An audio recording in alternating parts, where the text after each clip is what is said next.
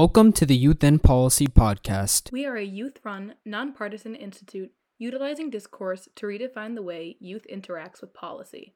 The Institute welcomes diversity, discourse, innovation, and education to achieve this goal. Thank you for supporting the Institute for Youth and Policy. Hi, everyone. Welcome back to the Youth and Policy Podcast. I'm your host, Dan Siddiqui. So I want to open up this week's episode by talking about the ongoing supply chain crisis. We are currently experiencing a huge shock in the short-run aggregate supply of goods and services. The global supply chain is slowing down at the very moment Americans are demanding that it go into overdrive. The COVID-19 pandemic has disrupted the global supply chain in many ways. The Delta variant has caused several shutdowns at semiconductor factories across Asia as demand for things like cars and electronics have gone up. Due to the amount of stimulus money pumped into the economy, aggregate demand levels in the US are returning to pre-pandemic levels, but the supply chain can't keep up. The most dramatic expression of this is the purgatory of over 500,000 loaded cargo containers sitting idly on ships, bobbling off the coast of Los Angeles and Long Beach. This combination of high demand and low supply is causing inflation to skyrocket, and this could be one of the worst economic disasters we've seen since the stagflation of the 1970s. In addition to this, Transportation Secretary Pete Buttigieg said this crisis will most likely last well into the first quarter of 2022. So this topic is very interesting to me because it ties into a lot of other topics that we're going to be discussing here on the podcast in the future and that we've discussed in the past. One major factor that you can sort of look to as a cause for this entire crisis is, the jobs report. Our economy is significantly underproducing to where economists expected it would be. We are seeing increases in the number of jobs, but it is not meeting the projection that economists made after the American Rescue Plan was passed. So our jobs report has been lagging for the past few months. So that's certainly at play here. The other thing at play here that I'm going to discuss more in depth towards the second part of this episode is quote unquote StrikeTober. Over 100,000 different workers, a part of several different unions for several different corporations across the United States, are currently going on strike.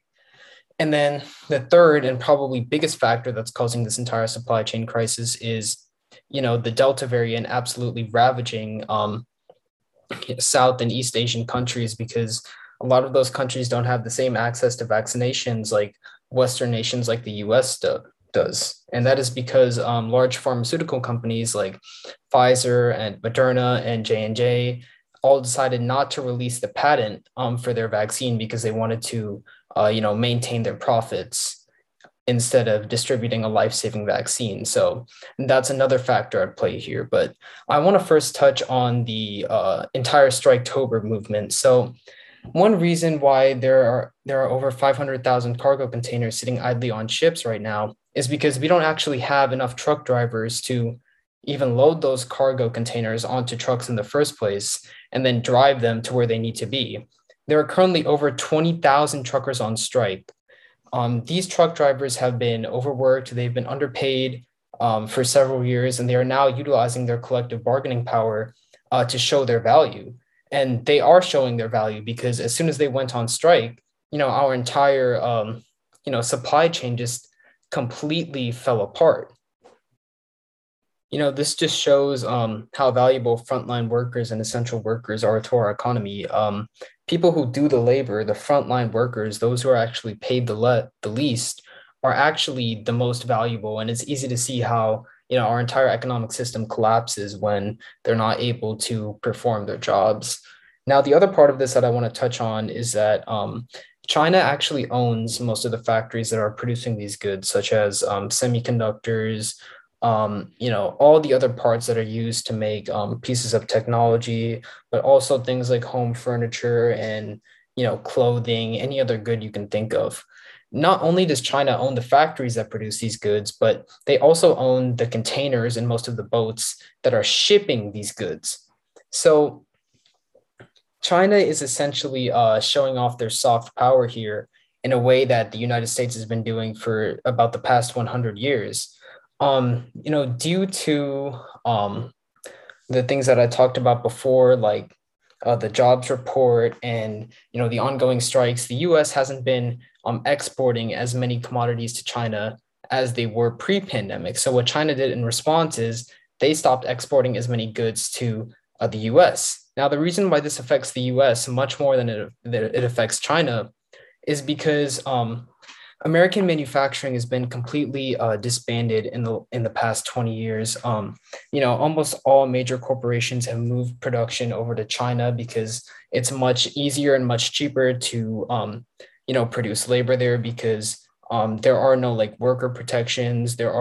China has special economic opportunity zones where their normal economic regulations such as worker safety laws, minimum wage, none of those things apply in those special economic opportunity zones. So the majority of manufacturing in the world happens in China. That's why when you buy goods, mostly everything says made in China because almost everything these days is made in China. So China is kind of showing off its soft power here and saying like, hey, if we decide one day to just stop exporting goods, like, I mean, the US would be screwed and every other country would be screwed too, because we have become completely dependent and reliant on China in order to, import cheap goods. If this supply chain crisis continues, this is absolutely the worst case scenario for the United States. If people can't get their jalapeno poppers from Applebee's or they can't get, their Christmas presents, this country is going to fall apart. The United States maintains whatever semblance of global power they have due to their consumption. Other countries like China have their influence and their, international superpower because of the amount that they produce. Foreign manufacturers have overwhelmingly abandoned the US and sought to produce goods in China, which is why China is said to surpass the United States in GDP by 2035. The United States, on the other hand, is a demand-based economy. The only value we provide to the rest of the world is that we as Americans, we consume the most out of any other country. That is why we have maintained our global power and our global hegemony for so long. That is why our GDP is so large, because we are a demand-based economy instead of a production-based economy like China. If people can't consume, the entire backbone of American capitalism falls apart, because the only way people can cope with the effects of being alienated from their labor is by consuming. That is why so many anti-lockdown protests occurred, because people couldn't go to Outback Steakhouse and get their onion rings. You know what I mean? Because consumption is vital to who we are as Americans. Ever since we were born, you were just trained to consume. It's natural to us. That's why the US is a consumption-based economy. That's where the United States gets all of its power from. So, I mean, if we lose our ability to get, cheap goods, if it's going to take, 2-3 months to get a new car, our entire economic system is going to fall apart. And it is going to be an awful situation for the White House, probably even worse than the COVID-19 pandemic was for Donald Trump and his administration. And I think that's why Joe Biden, the other week, he held a press conference with, several executives and business leaders, and they made the decision, to keep ports open 24/7 now. So now they're going to be hiring more employees and I guess making more employees work overnight shifts. But I mean, several economists have still projected that even with those new regulations put in place, that's still not going to be enough to meet demand. It used to be the case that every other country was dependent on the United States in order to get cheap goods, in order to basically do whatever they wanted to do. But for the first time in history, another country besides the United States is flexing its power to the rest of the world. And now the United States is fully comprehending that we are not dependent on China. If the United States hypothetically cut off trade with China, our entire country would fall apart. There would be mass shortages of almost every good, because almost every good we have, like even in our own homes, is made in China. This entire situation just reveals the inevitability that the United States is an empire in decline, and we are becoming more and more reliant on our biggest adversary, China. There's going to be a concerted effort by the media to demonize China and not corporations who originally moved production overseas. I want people to remember that it's corporations who caused this entire crisis. They consensually decided to take advantage of China's special economic zones, or SEZs, and move all production over there in the name of short-term profit. And now China has established a monopoly over the production of most goods. And now it's coming back to bite these business owners with this new supply chain crisis. So that is definitely something to keep in mind. So if I were to leave you with any piece of advice, I'd say if you want to get Christmas gifts, if you want to buy Thanksgiving decorations, Halloween candy, whatever it may be, I would buy it now because even Transportation Secretary Pete Buttigieg and every other economist has been saying this is not going to get better as we end off the year, and it's certainly not going to get better in maybe even the first 6 months of 2022. So if you want something, I would go ahead and buy it right now because this situation is only going to get worse and worse. Now, I want to transition here into our second topic of the day that I touched on a little bit earlier, but we are experiencing a new phenomenon that is being dubbed by journalists as StrikeTober. In April, the number of workers who quit their job in a single month broke an all-time United States record. In July, that record was broken again. In August, quitters set another record. Over 4.3 million new workers quit their jobs. The phenomenon of workers quitting their jobs is being called the Great Resignation. Thanks to several pandemic relief checks, a rent moratorium, and student loan forgiveness, everybody, particularly if they are young and have a low income, have more freedom to quit jobs they hate and move to different careers. In addition, over 100,000 workers across the country are now going on strike. Workers from companies such as John Deere, Kaiser Permanente, Kellogg Cereal, and over 60,000 IATSE workers, which is basically, Hollywood technicians, your makeup artists, your special effects people, they have all gone on strike to demand better working conditions, better pay, and better benefits. Due to the pandemic, many people were given the opportunity to work from home or not be forced to work at all. And that caused many people to finally realize the full value of their labor and how badly they were being treated. Many people stopped working jobs where they were underpaid or overworked, etc. I mean, we're seeing a drastic shift. We are seeing a drastic shift from previous generation. Generation Z and millennials are not content with staying at one company for 20 years if they're unhappy. There has been a dramatic rise in class consciousness. Younger workers are not content with being paid abysmal wages. They are fighting for decent conditions. They are fighting for decent pay. And none of these strikes that are going on is, communism or socialism or anything that anyone else tells you. These workers are literally just fighting for the bare minimum. They're asking for things like a livable wage, longer lunch breaks, and healthcare benefits. I mean, these workers are striking to be treated as humans instead of disposable pieces of labor. People are tired of doing backbreaking labor. They want to work on things that are meaningful to them.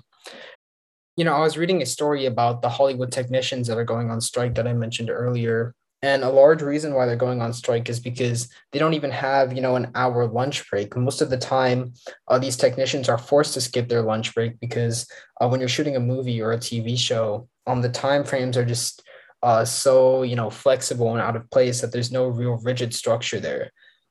So to think that, you're working a 10, 11-hour shift and you're not even getting a lunch break, like that's absolutely insane and inhumane. I also wanted to touch on a little tidbit about the John Deere strike.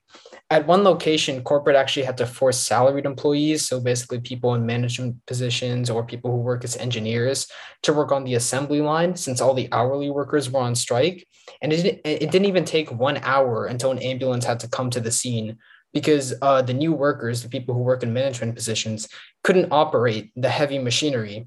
This just proves how valuable frontline workers are. Without them, everything collapses. I always found it funny how during the pandemic, there was this huge push by the media to say, oh, we love essential workers, we support essential workers. But then when it comes to actually improving the material conditions of these workers and allowing them to unionize, no one actually cares. It's still crazy to me how pervasive capitalist ideology is. The only reason there isn't greater support for these strikes and unions as a whole is because everyone operates under the mindset that we live in some kind of meritocracy. And everyone believes that one day they're going to be a billionaire or a millionaire who owns a business and exploits their workers. I guess if there's one note I want to end it on, I'd say if you're in a workplace, try to unionize. There's never been a better time to unionize. And if you see fellow workers striking, try to support them in any way you can. All views expressed in this episode are the personal biases and opinions of each host, and they do not reflect the opinions of the Institute for Youth and Policy. Thank you for listening to today's episode. If you enjoyed today's episode and would like to continue supporting us, you can do so by checking out our Instagram page at YIP Institute. If you'd like to see more from me, follow me on TikTok at PoliticalDan, where I cover the latest news stories right after they release. If you'd like to see more from me, follow me on Instagram at KateMCL16. You can also check out our website at www.yipinstitute.com. Make sure to follow our page as we upload a new episode every week.